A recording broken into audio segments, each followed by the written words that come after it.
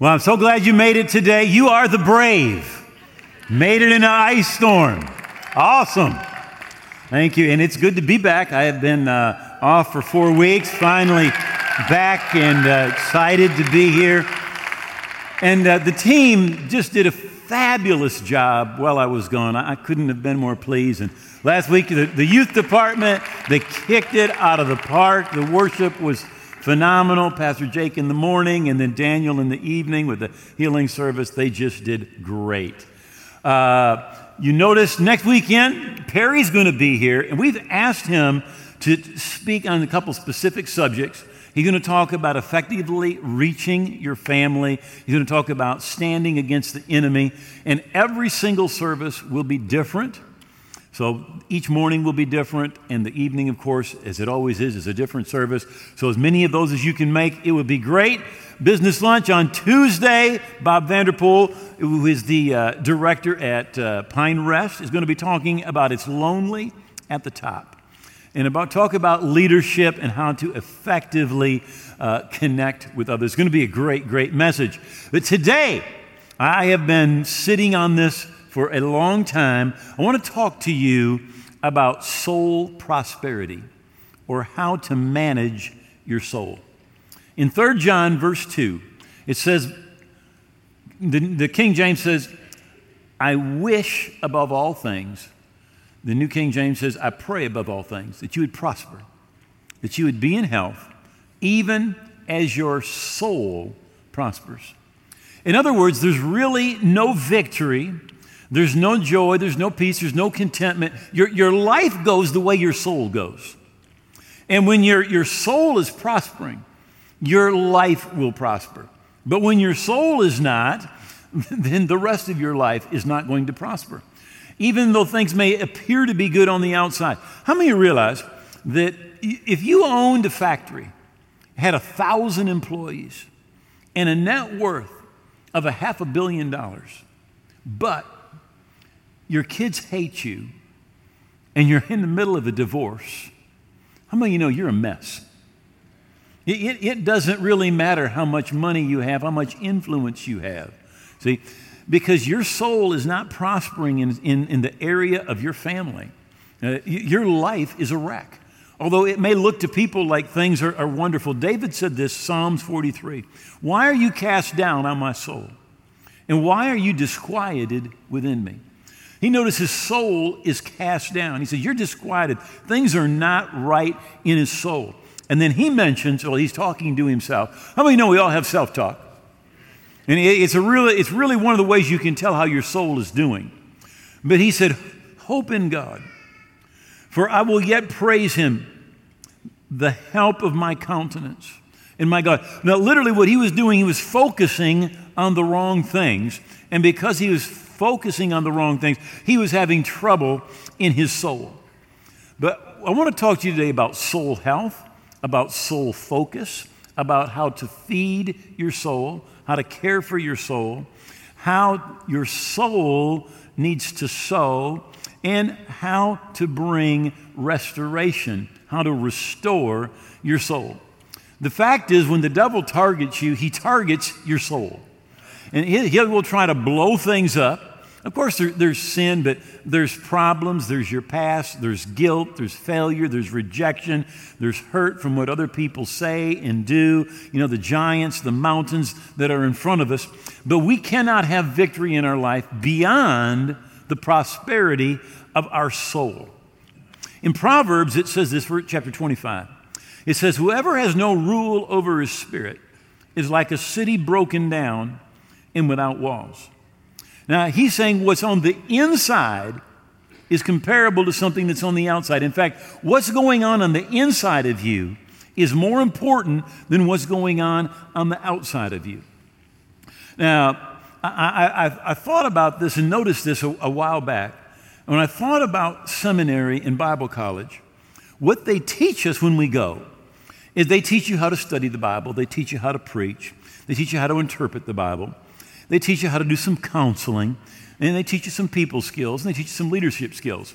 But you know what every one of those are? Every one of those are focused on the outside. They're outside things. But the truth is, they focus you to do the ministry, but they don't focus you to survive ministry. And a lot of us, we know how to live life, but we don't know how to survive the problems and the difficulties that arise in our life, because we've got some skills, but all those skills are what we do on the outside. But what we need is we need effective skills for our soul on the inside. Because ultimately, your life will never go beyond how your soul is prospering. So in Psalms 23, David said, "The Lord is my shepherd, I shall not want. He makes me lie down in green pastures. He leads me beside still waters, and he restores my soul." The wear and tear of life means that your soul is going to get hit, and it's going to get beat up, and it's going to get knocked down from time to time. And you need to have your soul restored, because if you don't, you're going to stay beat up. You're going to stay knocked down. We need to have our soul restored. He says, "He leads me in the paths of righteousness for his name's sake. And yea, though I walk through the valley of the shadow of death, I fear no evil. You're with me. Your rod, your staff, they comfort me. You prepare a table before me in the presence of my enemies. You anoint my head with oil. My cup overflows." Now listen, what good that you do in your life comes when your soul, the cup of your soul, is full and it's overflowing. Ministry is not something you do. Ministry is something that overflows. It's because you're full. Your soul is healthy. Your soul is full. And as a result, it's just bubbling over. He said, my cup, it runs over. And he says, "And surely goodness and mercy will follow me all the days of my life, and I'll dwell in the house of the Lord forever." Now notice he said, he restores my soul. But look at what he was said in Psalms 23. He was surviving evil and fear and going through the valley of the shadow of death. He was in the presence of his enemies. And our strength to come through the difficulties of life, and when life knocks you down, and when the wear and tear of life comes, the strength that we need comes from the inside. It's the inner skills. It's having a healthy soul. Beloved, I pray above all things you'd prosper and be in health, even as your soul prospers. The health of your marriage depends on your soul prospering. The health of your relationships depends on your soul prospering. What's going on the inside of you? How many of you know we all talk to ourselves on the inside? That's a real good way to find out how your soul is prospering. Because when you're telling yourself, "I'm a jerk, I'm an idiot, I shouldn't have done that, I'm a failure," you know what? It's because your soul isn't prospering. That's where all that comes from. That comes from your soul. In 1 Thessalonians 5:23, it says, "May now the God of peace sanctify you completely. May your whole spirit, soul, and body be preserved blameless at the coming of our Lord Jesus." Now, your soul is, first of all, your mind. We can say it this way: it's your thoughts. It's what you're thinking. Secondly, your soul is your will. It's your decision maker. It's what you do. And thirdly, your soul is your emotions. It's your feelings. Right? Those three things. And your soul has hinge points. There are things that we need to do for our soul.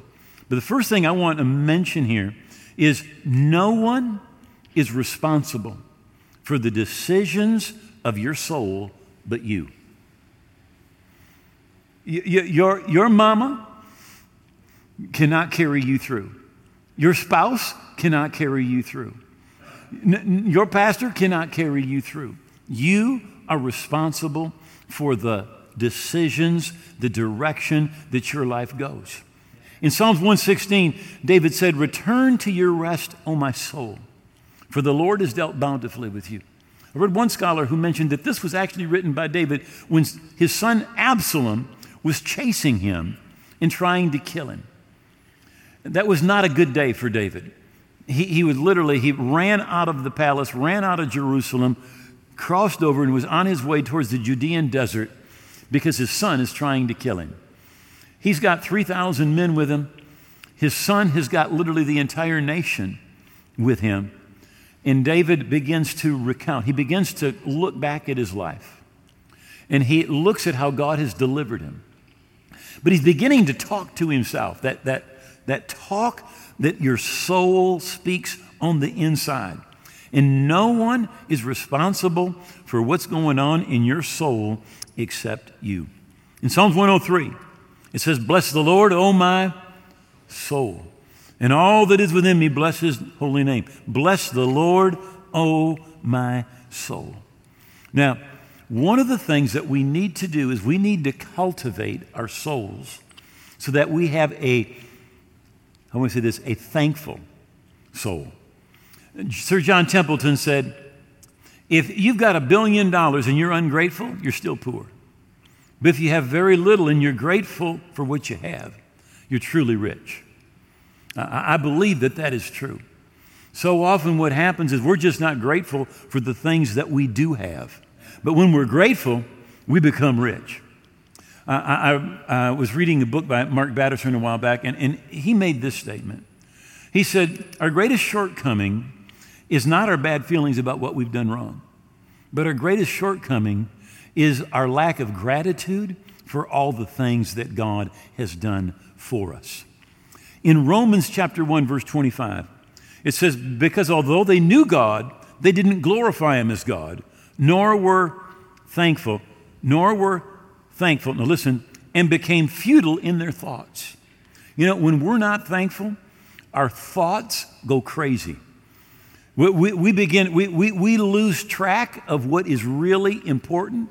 We lose track of what is truth when we are not thankful. And it goes on and it says, and their foolish hearts are darkened. Literally, we get to the point where we do not even understand right from wrong. In fact, we'll end up in a society that believes there is no really true, anything that is an absolute. There's no real right or wrong.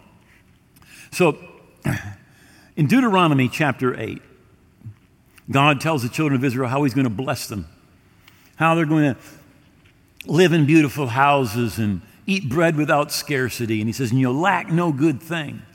He says, but then you say in your heart, my power and the might of my hand has gained me this wealth. He said, but you shall remember the Lord your God, for it is he who gives you the power, the giftedness, the ability, the ingenuity, the connections, the favor to get wealth. You know, we think it's us. We look at where we are in life and we tend to judge and say, look, I'm here because of my giftedness. It's in Habakkuk chapter 2, where it says, behold the proud, his heart is not upright in him, but the just shall live by faith. Listen, a very simple definition of faith is when you're leaning on God. You are leaning in on God. You are trusting God.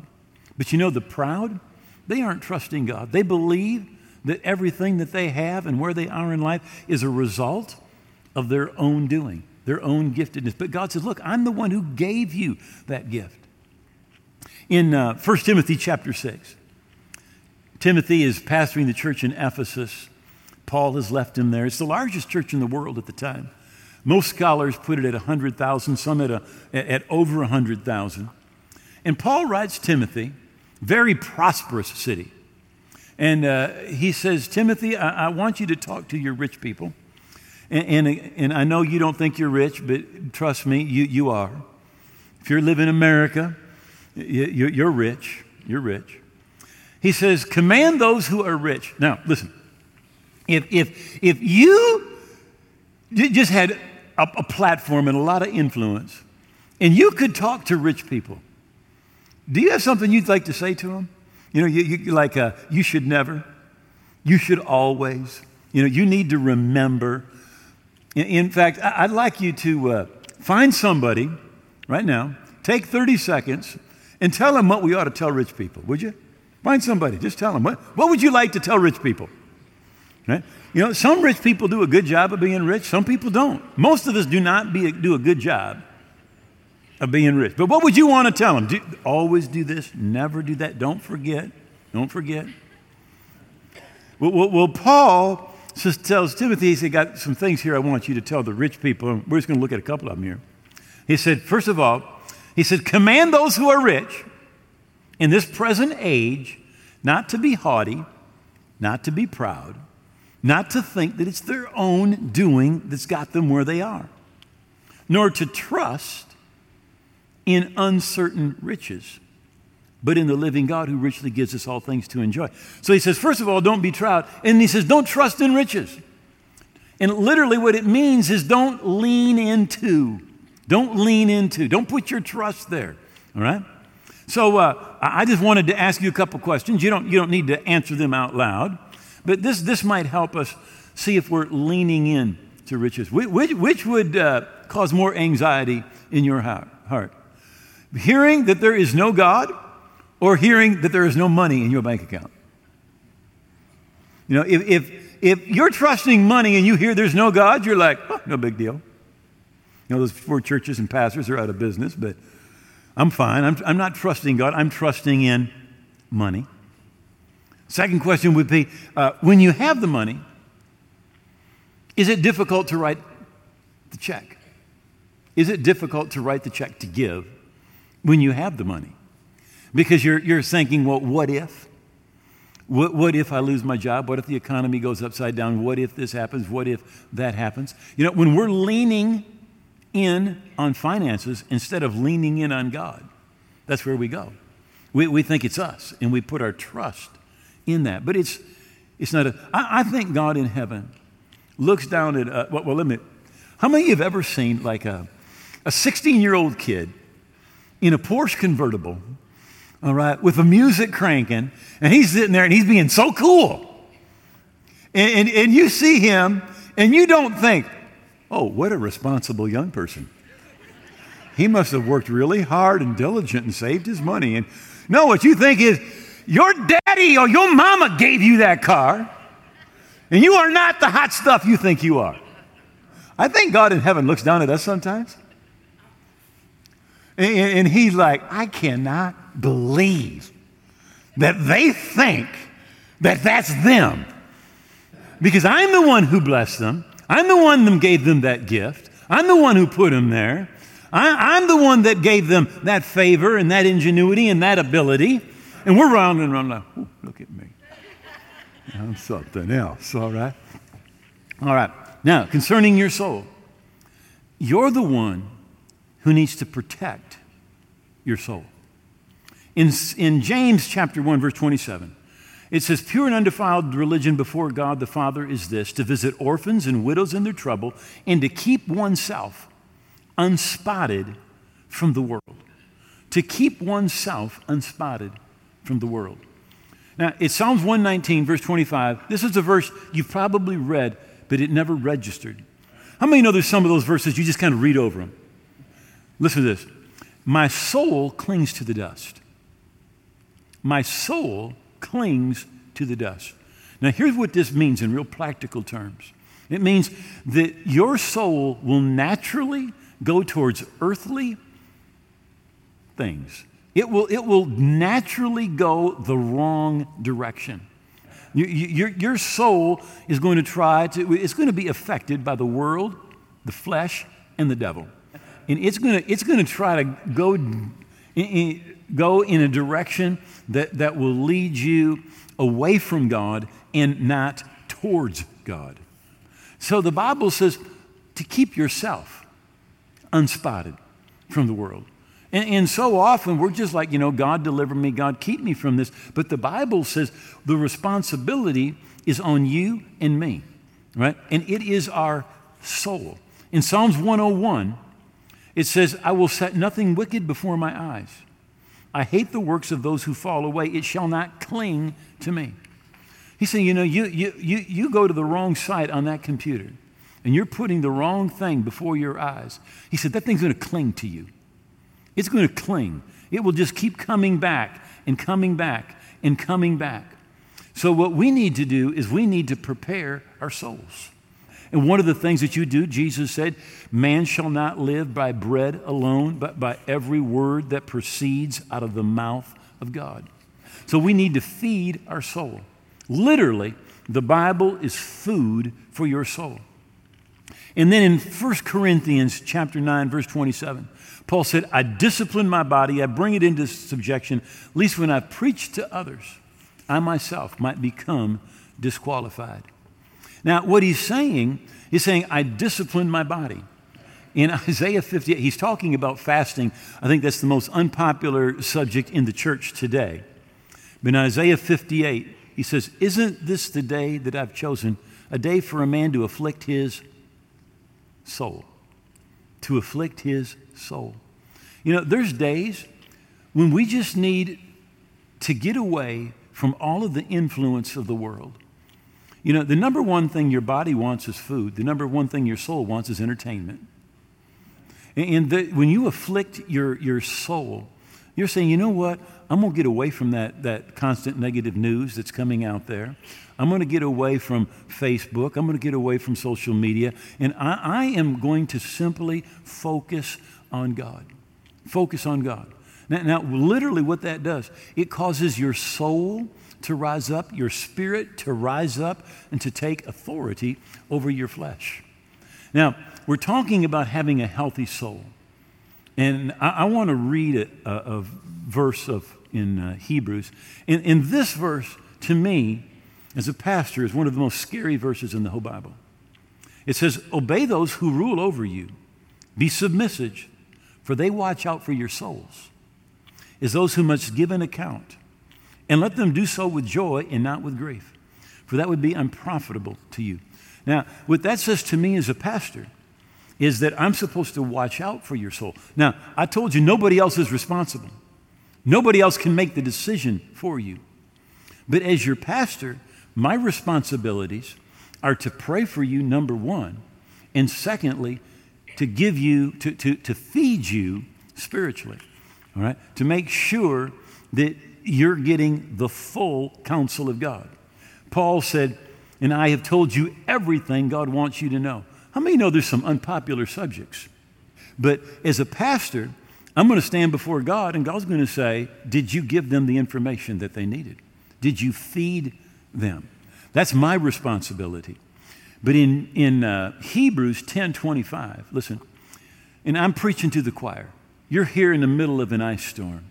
But it says, don't forsake the assembling of ourselves together, as is the custom of some, but exhorting one another so much more as the day approaches, as the return of Jesus gets closer.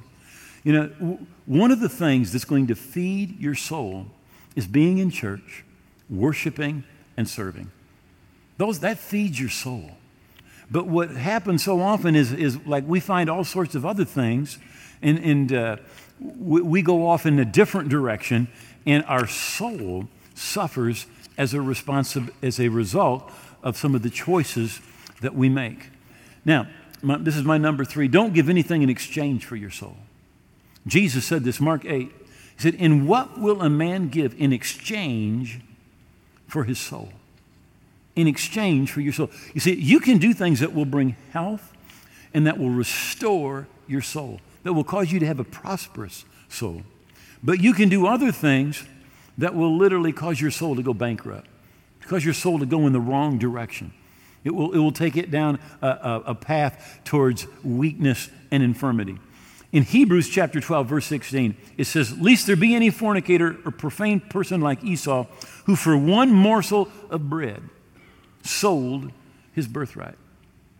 Now notice it says, any fornicator or profane person like Esau, who for one morsel of bread, he sold his birthright. He sold the blessing of the family. But he came in, he was hungry, his brothers got some lentil stew, and he says, feed me. And he said, for the birthright, I'll feed you. And he sold it. But it says that he was a fornicator and profane person.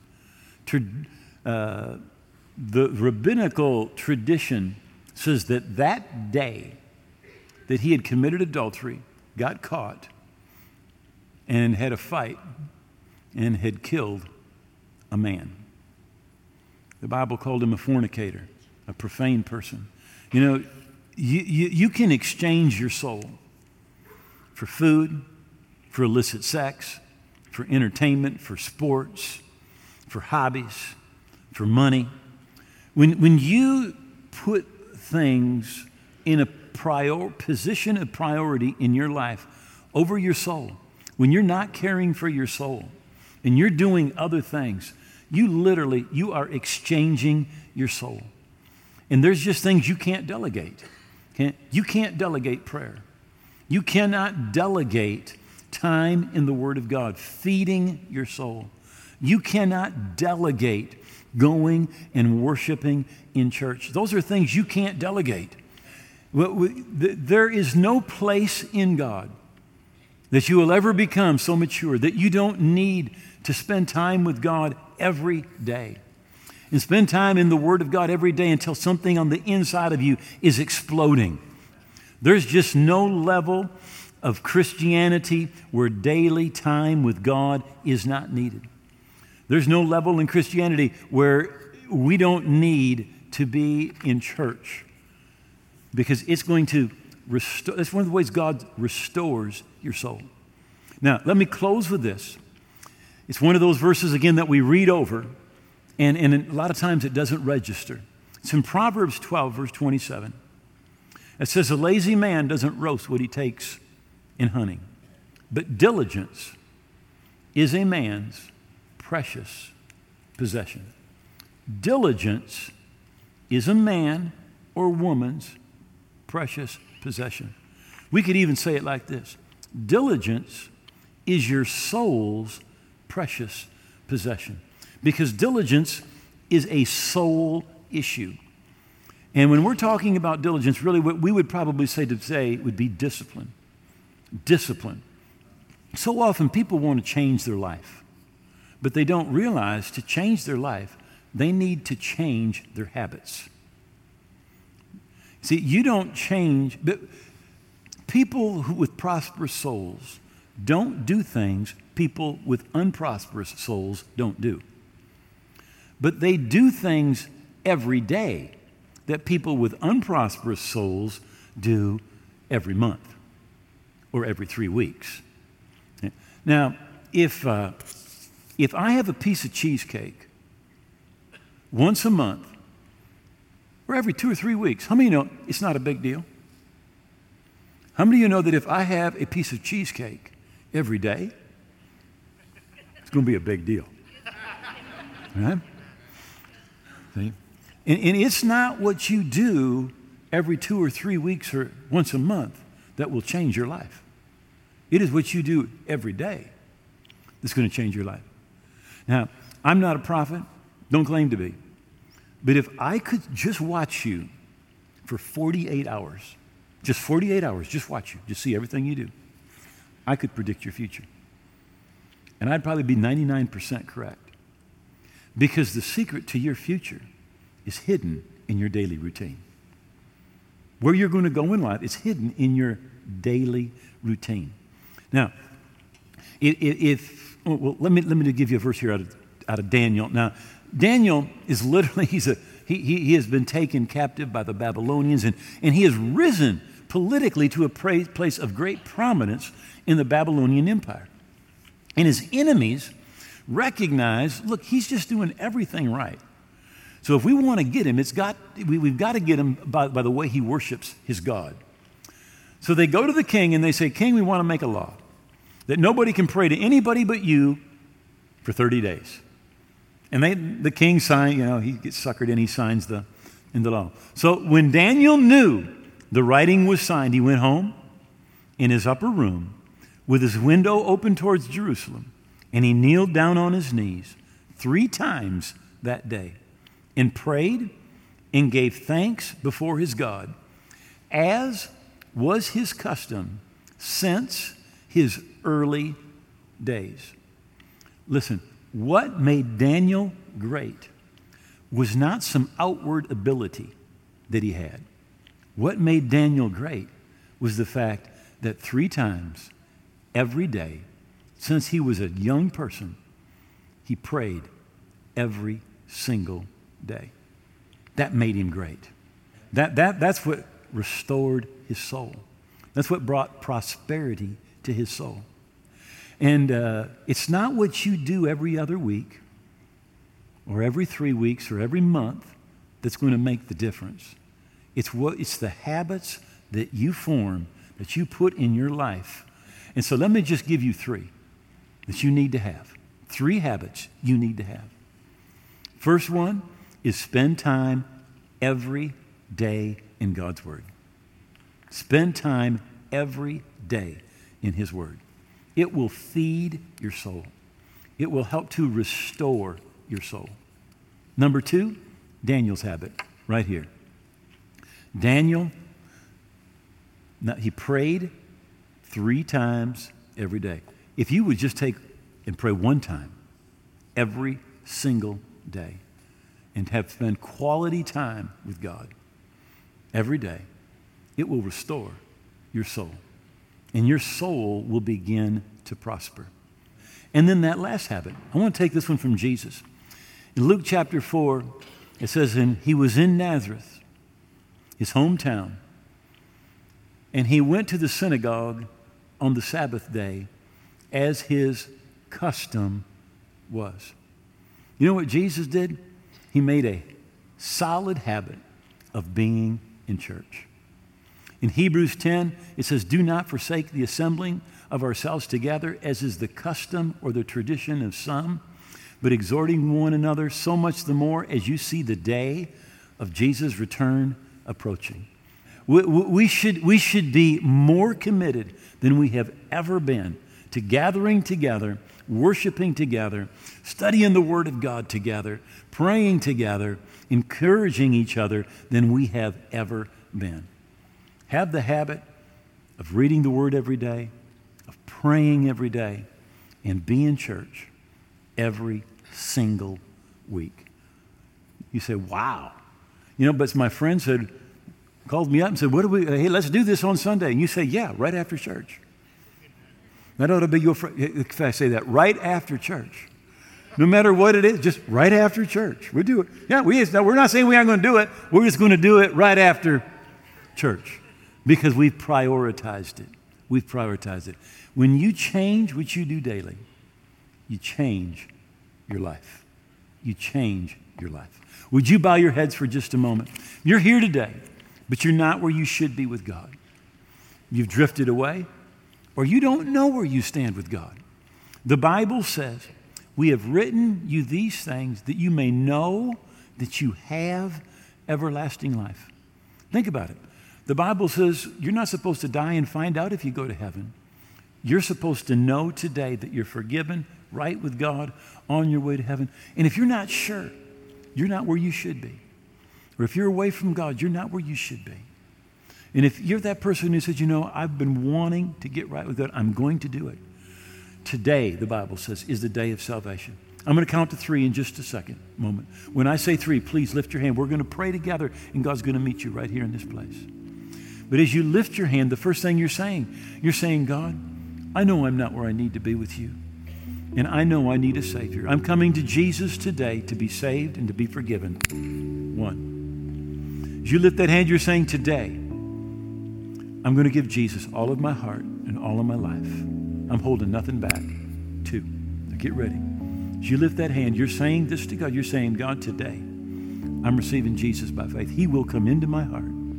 He will blood wash me from my sin. My past is going to be gone. I'm going to be right with you. I'm going to have peace in my heart. And I'm going to be on my way to heaven. 3, just lift your hand up. Pray with me. Thank you. I see that hand. I see that hand. And that hand. Are there others? Thank you. God bless you. God bless you. God bless you. God bless you. Someone else. Include me, Pastor. All right. Would everybody please stand? Would you look at me? Would you take one hand and place it over your heart? Lift your other hand towards heaven. And we're going to pray with those that just lifted their hand. I want you to make these words your own, but just speak them out loud. Say, oh God, I believe Jesus died on the cross. I believe his blood paid for my sin. I believe he rose again. I give him all of my heart and all of my life. I'm going to live for him every day. I thank you, you've heard my prayer. That my past is gone. That I'm a part of your kingdom. Today and forever. In Jesus' name, amen.